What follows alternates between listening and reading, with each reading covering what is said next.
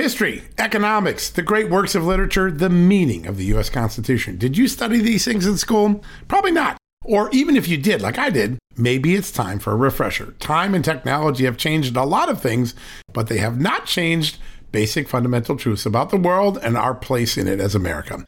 That's why I'm so excited that Hillsdale College is offering more than 40 free online courses in the most important and enduring subject. You can learn about the works of C.S. Lewis, the stories in the book of Genesis, the meaning of the U.S. Constitution, the rise and fall of the Roman Republic, or the history of the ancient Christian church with Hillsdale College's online courses, all available for free. That's right, you heard me, for free. You don't get anything free in the Biden economy today. I personally recommend you sign up for the American Citizenship and Its Decline. It's with my good friend, the great historian, Victor Davis Hanson. In this 8-lecture course, VDH, as I like to call him, explores the history of citizenship in the West and the threats it faces today. Threats like the erosion of the middle class, the disappearance of our borders, the growth of an unaccountable deep state, and the rise of globalist organizations. The course is self-paced so that you can start whenever and wherever. So start your free course, American Citizenship and Its Decline, with my good friend, Victor Davis Hanson, today. How do you do that? Go right now to hillsdale.edu/justnews to start. It's free and it's easy to get started, and it's an easy URL to remember. All you got to do, go to hillsdale.edu/justnews. One more time, hillsdale.edu/justnews.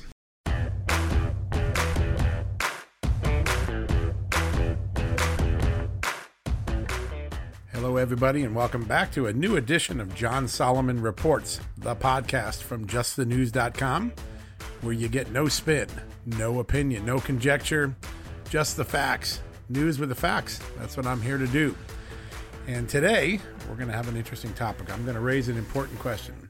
The more we learn about the origins of the Russia investigation, the more we now understand that maybe both of the seminal documents that gave rise to the investigation, that put the media in a frizzy to get going and start looking at Trump's alleged connections to Russia, both of those documents may have been either fraudulent, inaccurate, certainly uncorroborated. That's a really important point. It goes back to showing not only the political nature of the allegations, but also the fact that the media went with documents before they knew the information in them was accurate. Those two documents, anyone can remember what those are? The Steele Dossier, of course, which the IG Horowitz blew apart in his report the other day. But the second one is one we forget sometimes. It was called the Black Ledger. It was a document found in Ukraine in the summer of 2018 that purported to show transactions between the Party of Regions, the party of President Yanukovych, a Russian-friendly president in Ukraine who was ousted in 2014, and money going to the Republican consultant Paul Manafort, who at the time the Black Ledger was quote-unquote discovered, was President Trump's campaign chairman. And when the New York Times wrote the story saying this Black Ledger showed payments between the Party of Regions and Yanukovych and Manafort, it forced Manafort's resignation from the Trump campaign. It was a very important document. The media took it as gospel, but as I have been digging in more and more and more, I'm beginning to learn that that document may not have been authentic, and that authorities both in Ukraine and in the United States knew in advance that there was a reason to suspect those documents. But before we get to that, we've had an incredible 6 or 7 days of the impeachment trial now, and I wanted to give a couple factual things that I think people may not have had a chance to see. If you haven't had the chance to take a look at Pam Bondi's presentation yesterday. She's the former Florida Attorney General. She's a member of President Trump's legal defense team. I really encourage you to go back and look at her 30-minute presentation yesterday. As you know, many of my colleagues in the media, and certainly Joe Biden and his Democratic defenders, have challenged my reporting on the Hunter Biden-Joe Biden-Ukraine connection. Some have called it a conspiracy theory. Many people claim the facts were debunked. As you know, or I hope you know, and as I've reported very carefully, every fact that I wrote about in the Biden case, the Hunter Biden-Burisma case, has been authenticated. You can go to johnsolomonreports.com and see the timeline of every event that occurred and the substantiation for it. But yesterday, Pam Bondi did her own version of what really went on in Ukraine. She provided a timeline that actually debunks a lot of the claims in the media and debunks a lot of the claims that Joe Biden and his defenders have been making. And just to remind everybody, so everyone remembers the Hunter Biden thing, Joe Biden gets put in charge of Ukraine-U.S. policy right after Yanukovych is ousted in February of 2014. And within 2 months, while Joe Biden is working to get Ukraine energy independent, all of a sudden, Burisma Holdings, a Ukraine natural gas company, hires Hunter Biden to be on its board, along with one of his business associates, Devin Archer. And those two Americans end up scoring more than $3.4 million in payments from Burisma between 2014 and 2016. That's a lot of money. To put it in perspective, the two board members were being paid at their firm, Rosemont Seneca Bohai, about 30 times what an average American household makes in a year, $2 million a year, compared to just $60,000 or $62,000 a year for the average American household. This was a sweetheart deal when it comes to the size of the compensation that Hunter Biden was getting. Now, Hunter Biden has said in his own interview he thinks he got the job not because he had natural gas experience, but because of his last name. And it's very important to remember that at the time he got it, Ukrainian authorities were investigating Burisma for possible corruption. And right in the middle of that corruption investigation, in the spring of 2016, as the presidential election here in America was railing on, Joe Biden went to Ukraine and, by his own words, said to the Ukrainian authorities, I want you to fire Ukraine's chief prosecutor. If you don't do it, I'm going to take away $1 billion in U.S. aid from Ukraine. You got 6 hours, get it done. Well, it turns out that prosecutor, at the very moment Joe Biden forced his firing, was leading the investigation into Burisma. Republicans want to know whether it was connected. State Department officials have already said they thought Joe Biden's actions constituted the appearance of a conflict of interest. But all of this has been muddled in the media. Reporters claiming it's debunked, it's a conspiracy theory. If you have a few minutes this week, go listen to Pam Bondi's presentation. She put the timeline together with real audio clips, real video clips, real documents. It's anything but debunked. And many of the senators who came out of that presentation yesterday said that they learned new information and that the Joe Biden-Hunter Biden relationship in Ukraine looked more troubling to them and ought to be further investigated. I just encourage you to take a listen to that. It's certainly a worthwhile 30 minutes. All right, we're going to go to commercial break. When we come back, I'm going to start to talk about the two seminal documents. We'll start with the Steele dossier, remind everybody what Inspector General Horowitz said about it, and then we'll get to that new document, or the document that I think there's new evidence emerging on, the black ledger that felled Paul Manafort. We'll be back in a few seconds. Deborah's home was stolen. No, I don't mean thieves stole stuff. I mean scammers literally stole her home.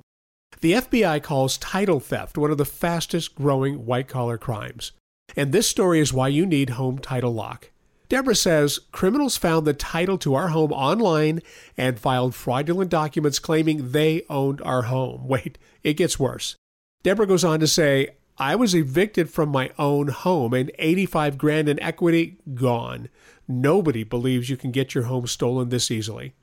This is why you need Home Title Lock, because no insurance or bank protects your home from title theft.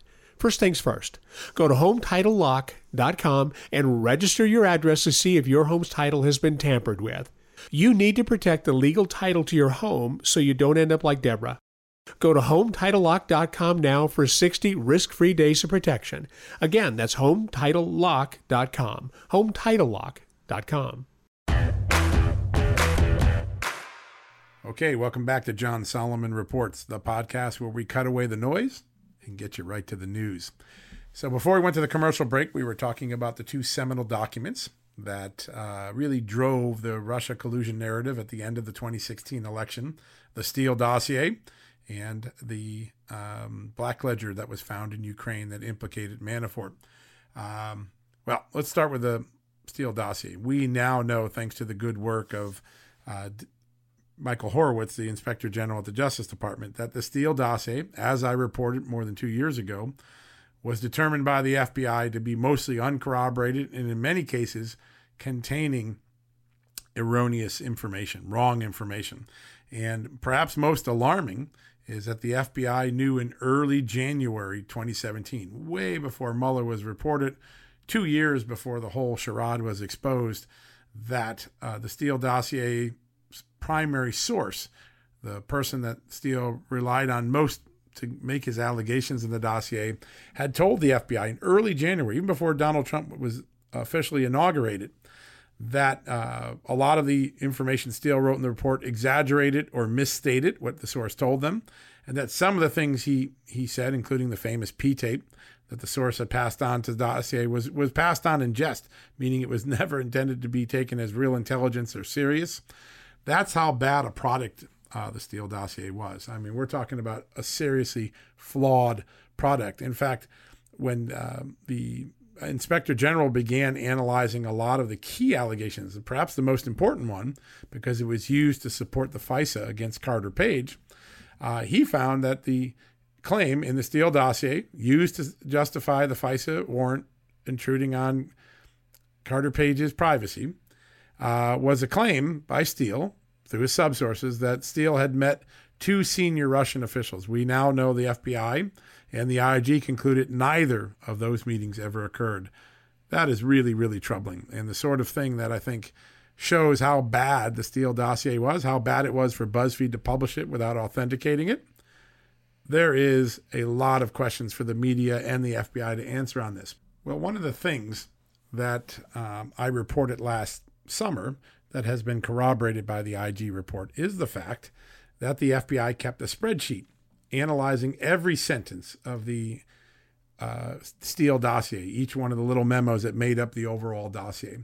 And I reported that sources who had seen it said about 90% of the information that was found in the Steele dossier was either debunked, could never be corroborated, or was simply traced to open source intelligence that could easily be found.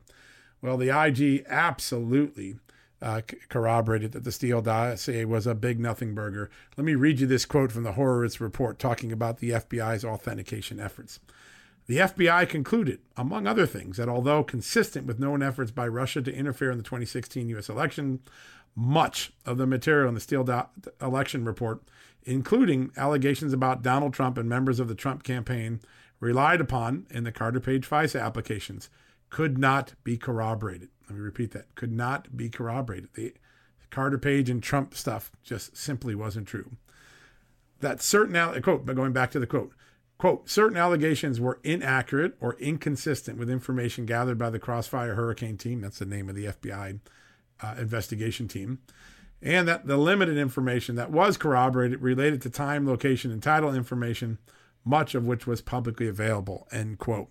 In short, Horowitz concluded, as the FBI did, that the Steele dossier was, in intelligence terms, a piece of garbage.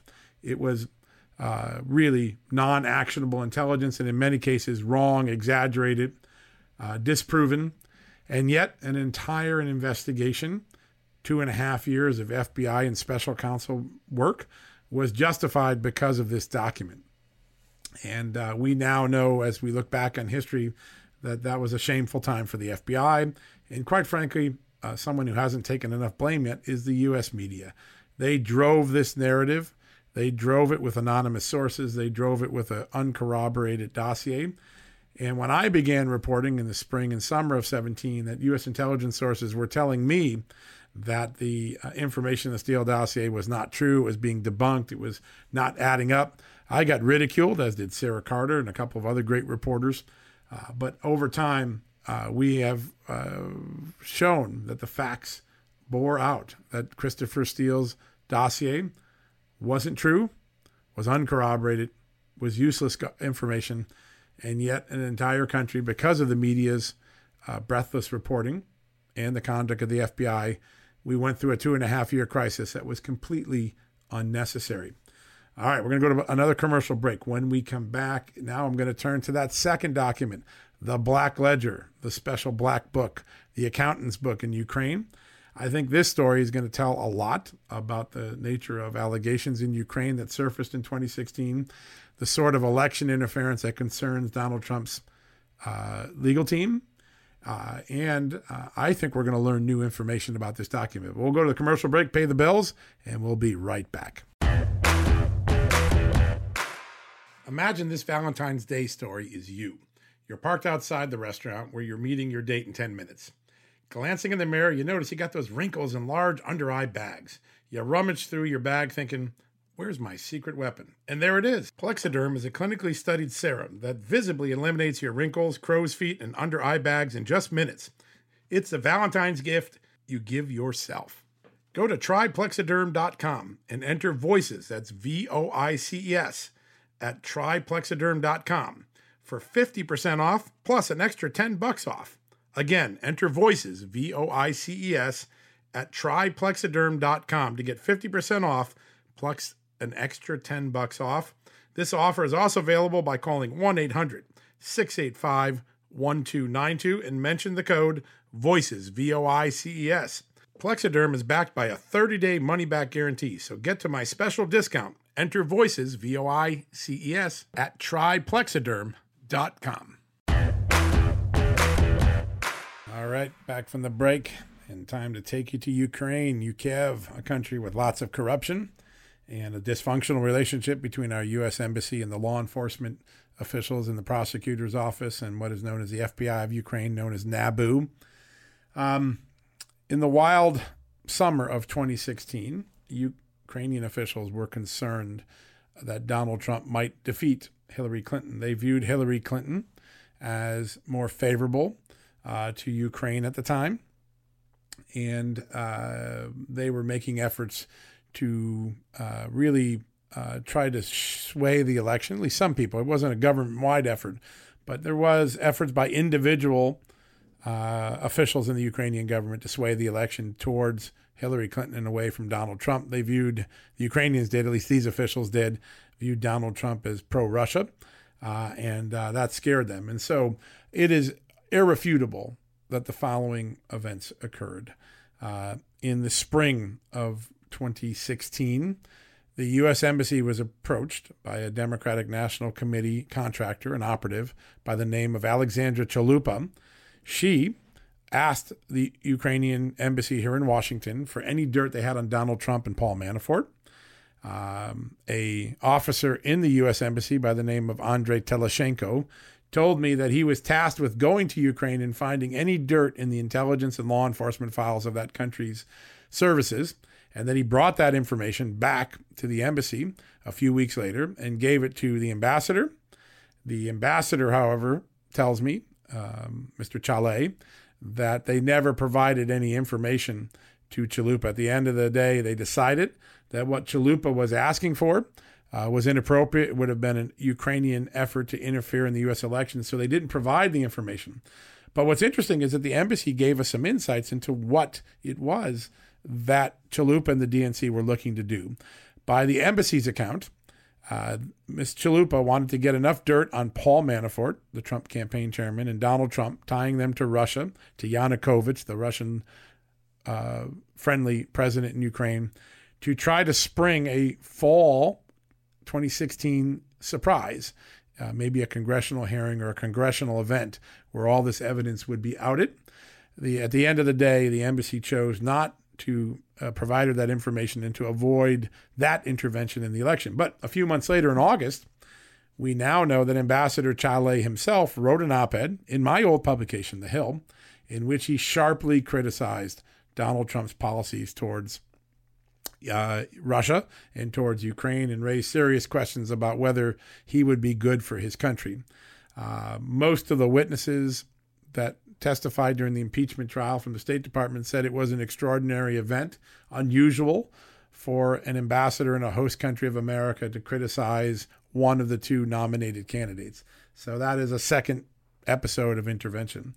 The third episode is that in December of 2018, long after the 2016 election, a Ukrainian court ruled that two government officials, the head of NABU, a guy named Artem Sitnik, and a former investigative journalist turned parliament member, Sergei Leshchenko, wrongly intervened in the U.S. election, illegally intervened in the U.S. election by releasing the Black Ledger, a document that was gathered as evidence by Ukrainian authorities in the summer of 2016, and tying it to Paul Manafort. So the release of the information, the publication or publicizing of the Black Ledger by Lyshenko and Sitnik, according to that Ukraine court, was an illegal intervention in the U.S. election under Ukrainian law. Now, later, another court overruled that this past summer because of jurisdictional issues, but did not dispute the facts that the efforts by Sitnik and by Lyshenko, who I've interviewed, and you'll hear from shortly, that those amounted to an interference in the U.S. election. So when you hear these allegations that, there's no truth to the Ukrainians having any role or meddling in the U.S. election, remember the approach by Chalupa to the embassy. Remember Ambassador Chalet's anti-Trump op-ed in August of 2016. And remember the very actions of Mr. Sitnik, the head of NABU, the FBI of Ukraine, and Mr. Lyshenko, the parliamentary member, concerning the Black Ledger, their effort to release that information, get it to the New York Times, publicize it, make a big deal of it. It had instant impact because within a few weeks, Paul Manafort was forced to resign from the Trump campaign, which was a big blow going into the fall election, the final 100 days of the election. And it was one of the two driving documents that made the media start to report that there might be a Russian collusion narrative between Donald Trump, Vladimir Putin in the 2016 election. So that's a very important document. Now, over the last few months, I have done a lot of reporting on the Black Ledger, and there is a growing body of evidence that the Black Ledger was known by Ukrainian authorities and by U.S. authorities to be at best suspect and at worst absolutely a fraud. And let me tell you what I've learned. I believe Special Counsel Robert Mueller's office had key witnesses early on, cooperating witnesses, who confirmed for the Special Counsel's office and for the FBI agents working for it that the Black Ledger likely was not an accurate or contemporaneous document, that it appeared to have been reconstructed after the fact. The reason is the original accounting ledgers of the Party of Regions, the Yanukovych party that paid Paul Manafort as a lobbyist/consultant, had been burned in a fire back in 2014. So somebody had to recreate these books, and in so doing, my sources tell me the FBI learned that in the recreation, some of the signatures were not accurate, including signatures that were purported to be Paul Manafort's, and that some of the transaction amounts and dates were jumbled or inaccurate. And I am growing in confidence that we're going to be able to get some of these documents in the next few weeks that show just exactly what Special Counsel Mueller and what the FBI learned at the time. Separately, I interviewed many of the Ukraine prosecutors who handled this document, including the Special Anti-Corruption Prosecutor and the Deputy Prosecutor General of Ukraine. And they both told me they did not believe they had ever corroborated that the Black Ledger was in fact an accurate document, and that they had specifically instructed NABU and others not to publicize it, not to release it because of that fact.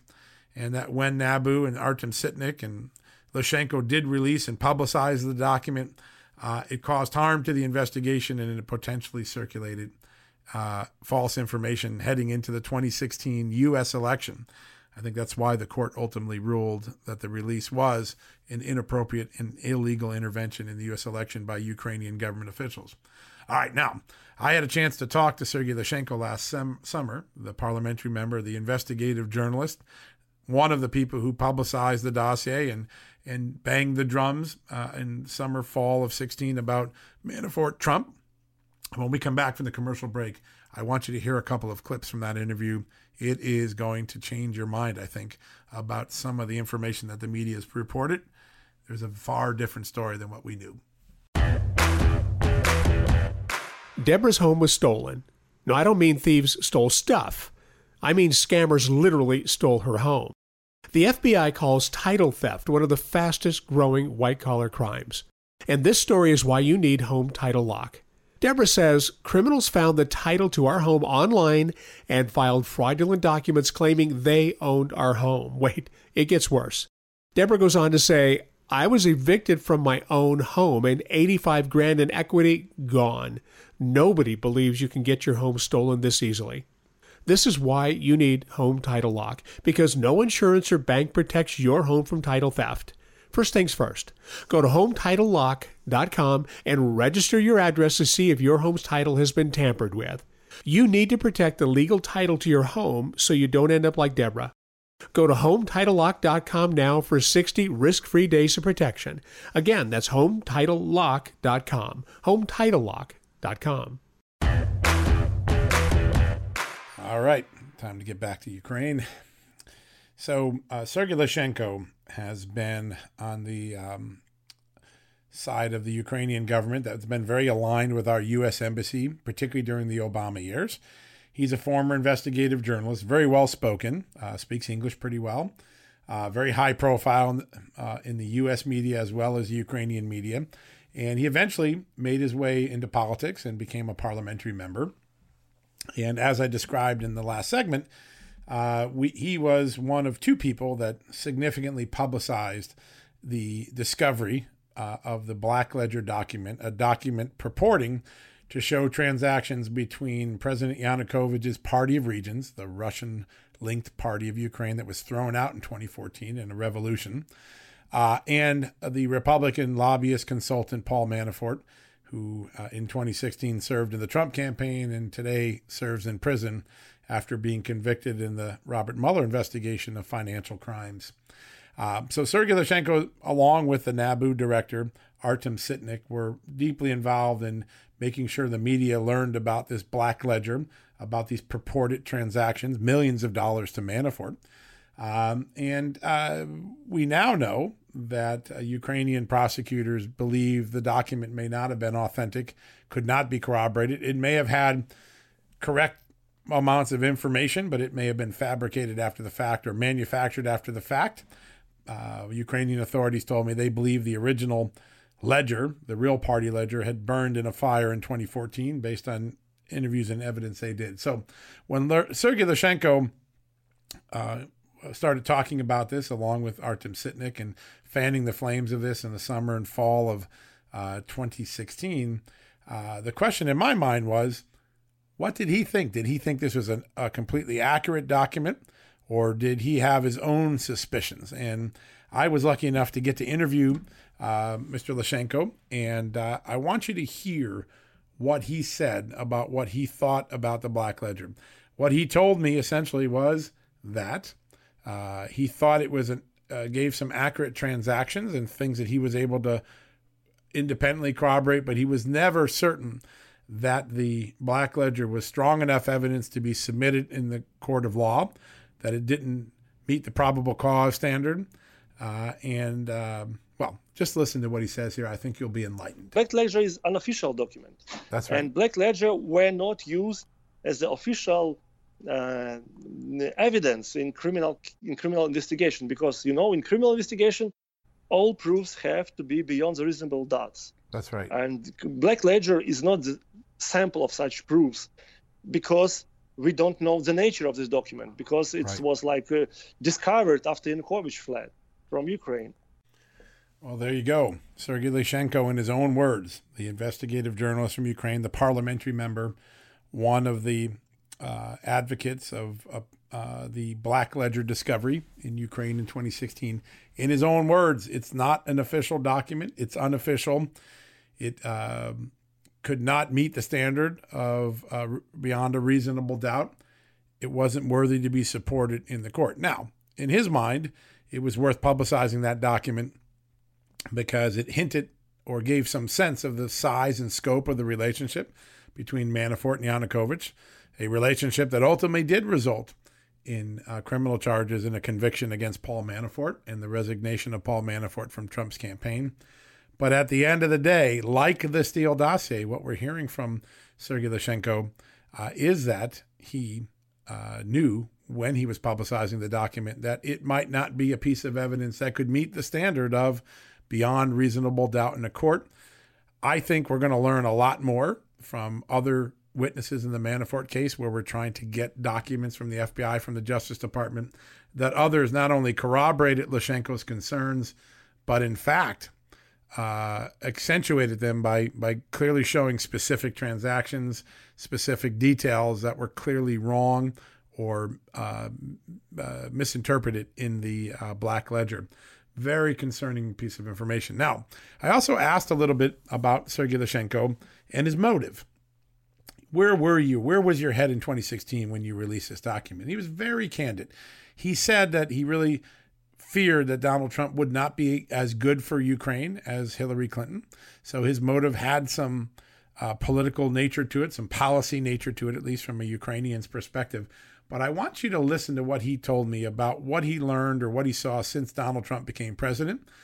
He actually acknowledged in this next clip, I think you're going to like it, that he had might have been wrong about Donald Trump and his approach on Ukraine and policy. Again, these were comments last summer before the impeachment scandal started. But he saw Donald Trump's approval of lethal aid for Ukraine as surprisingly good for Ukraine. And let's just let Sergei Lyshenko speak for himself here. Of course, all politicians make mistakes. And in my sense, our expectation about Mr. Trump was very different from what we are seeing now, because in the beginning, again, let's remind Crimea statement, and let's remind how official document of Republican Party was changed to make it less, let's say, pro-Ukrainian. Sure. You know, the That's issue right. of lethal weapons.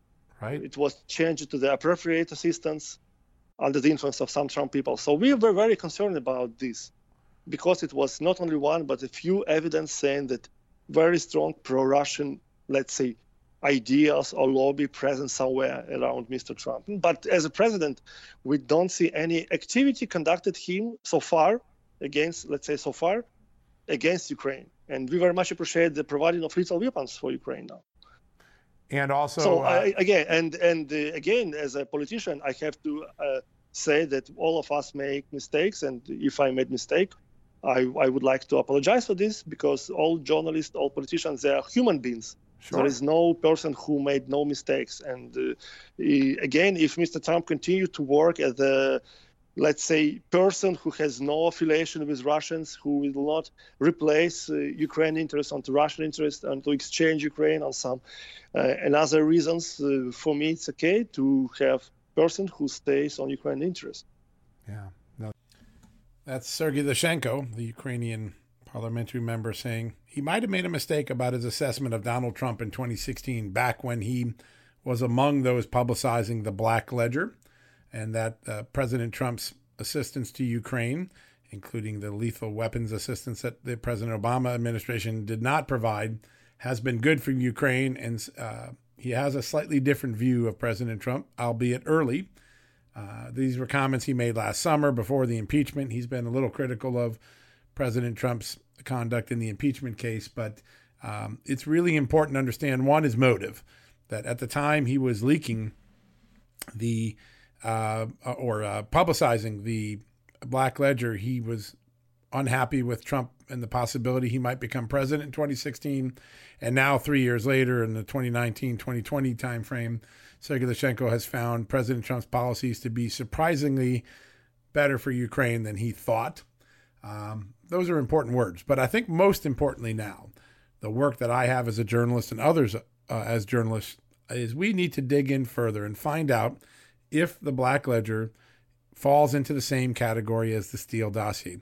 Was it so flawed that Special Counsel Mueller never submitted it into court? We've always wondered why he didn't bring it up as evidence in the court. The very document that led to the Manafort investigation isn't actually introduced in the Manafort trial. I bet you we're going to learn from the reporting I'm doing now that there were very stark warnings that the document was not accurate, that it was manufactured after the fact. And then the question is, who knew it was manufactured? Who manufactured? Who promoted it as as real, when in fact it was manufactured? Those are all things we should get to the bottom of, because at the end of the day, as history looks back at the Russia collusion investigation, I think we're going to learn that the two seminal documents bantied about by federal law enforcement and by the U.S. news media, the Steele Dossier, the Black Ledger, were in fact inaccurate, uncorroborated, bad evidence. And that doesn't mean that Paul Manafort didn't engage in criminality. It doesn't mean that there weren't legitimate issues to look at in the Russia investigation, such as the hacking that went on. But it does really strongly show that the elements that most tarnished Donald Trump, that most raised questions about his campaign going into the final days of the election and going all the way through the first 2-3 years of his presidency, those allegations were based on bad evidence, uncorroborated evidence, and maybe outright fictitious evidence. That should trouble us all. That's what we used to call in politics a dirty trick. This is John Solomon, and you're listening to John Solomon Reports.